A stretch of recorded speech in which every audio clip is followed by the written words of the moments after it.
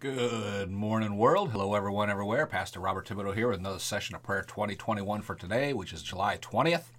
52 years ago today, Neil Armstrong landed on the moon. He and Buzz Aldrin. Amen. I still remember that day. But let's go to the Lord with a word of prayer. It's from 2 Chronicles. Well, let's go to the Lord with a word of prayer. Heavenly Father, in the name of Jesus, we thank you for this day. We thank you for this day that you created before the world began, but our eyes are just seeing it now. Father, we thank you that our steps are ordered by you and led by the Holy Spirit, that we may reach someone this day with the gospel of Jesus Christ, bring the message of salvation to them, that someone somewhere this day would receive Jesus as their Savior. And Father, we just thank you for that, and we give you all honor, glory, and praise in Jesus' name. Amen. And amen. Hallelujah. Today's scripture reading comes from 2 Chronicles chapter 7, verse 12. The Lord appeared to him at night and said, I have heard your prayer, and I have chosen this place for myself as a temple for sacrifices. Amen. Now, we've been studying about the importance of praying for our leaders and those in authority. And Paul said in 1 Timothy chapter 2, verse 1 and 2, I exhort therefore that first of all supplications, prayers, intercessions, and giving of thanks be made for all men, for kings, and for all that are in authority, that we may lead a quiet and peaceable life in all godliness and honesty.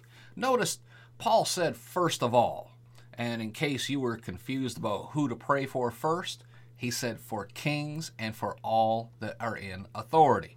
Now, in Paul's day, kings ruled over nations. That's why Paul said to pray for the kings and all that are in authority.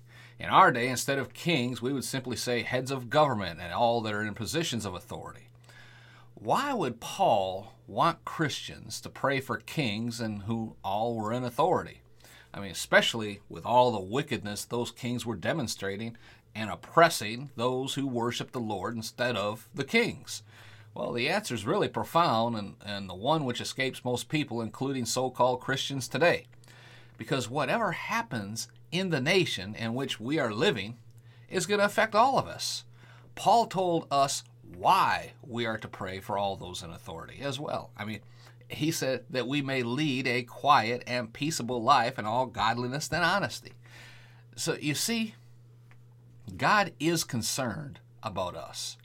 Isn't that why he sent Jesus to the cross in the first place? He was concerned about us because he so loved the world, and that included us, right? When a people willingly choose unrighteous leaders, things go horribly wrong in that nation. I mean, look at the United States right now. The people that are running our government are not lifting up Christian values. They're trying to diminish Christian values and Christian morality. It is an anything goes mentality. If it feels good to you, just do it. If you're offended by what someone else is doing, get over it. If you believe something different, keep it to yourself. You're the one who's wrong, right? That's the spiritual situation of our government leaders today. Now, God cannot bless that. He will not bless that, which is why so many things are going wrong and happening all over this nation all at the same time.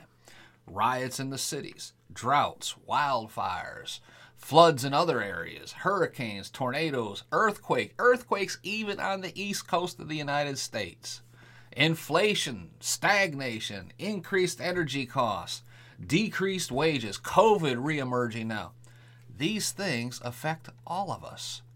And it all starts at the top, which is why the Apostle Paul, under the inspiration of the Holy Spirit, says to pray for those who are in authority.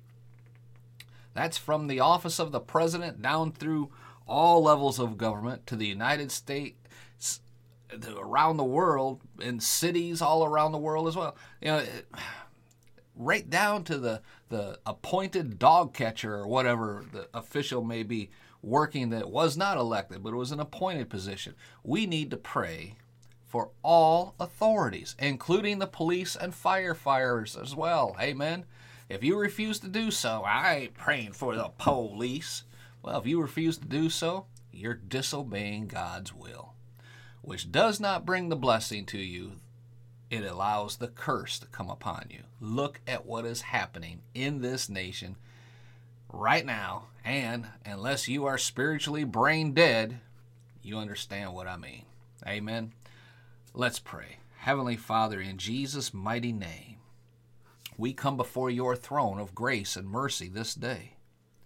Father, we repent of the sins of this nation, which are piled as high as heaven.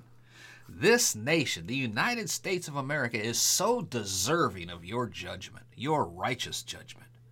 But it's only by your grace and mercy that we are still here. Father, we repent of the sins of this nation. We intercede in behalf of this nation. We pray up the hedge of protection around the borders of this land and declare in the name of Jesus, no weapon formed against us should prosper, internally or externally. And that includes leaders at all levels of government. Lord, we pray for them, that they would repent of their wickedness, that they would repent of their evil ways, that they would repent of the sins that they have committed. And Father, we pray that their hearts would be changed to you, to be born again, if they're not already. But Father, that the legislations that they pass, that the proposals they uplift, that, Lord, they would be godly proposals. They turn back the tide of this evil and immorality they've been pushing upon this society. Father, if they refuse to repent, if they refuse to bow their knees and humbleness towards you and acknowledge their sinfulness, remove them from their office one way or another. Get rid of them. Raise up righteous, born-again believers to take their rightful place so we can turn this nation around, Lord, and bring it back to the cross, back to you, for this is a Christian nation. We're just not living for it right now. Father, in the name of Jesus, we pray that Christians would rise up and take this nation back for you.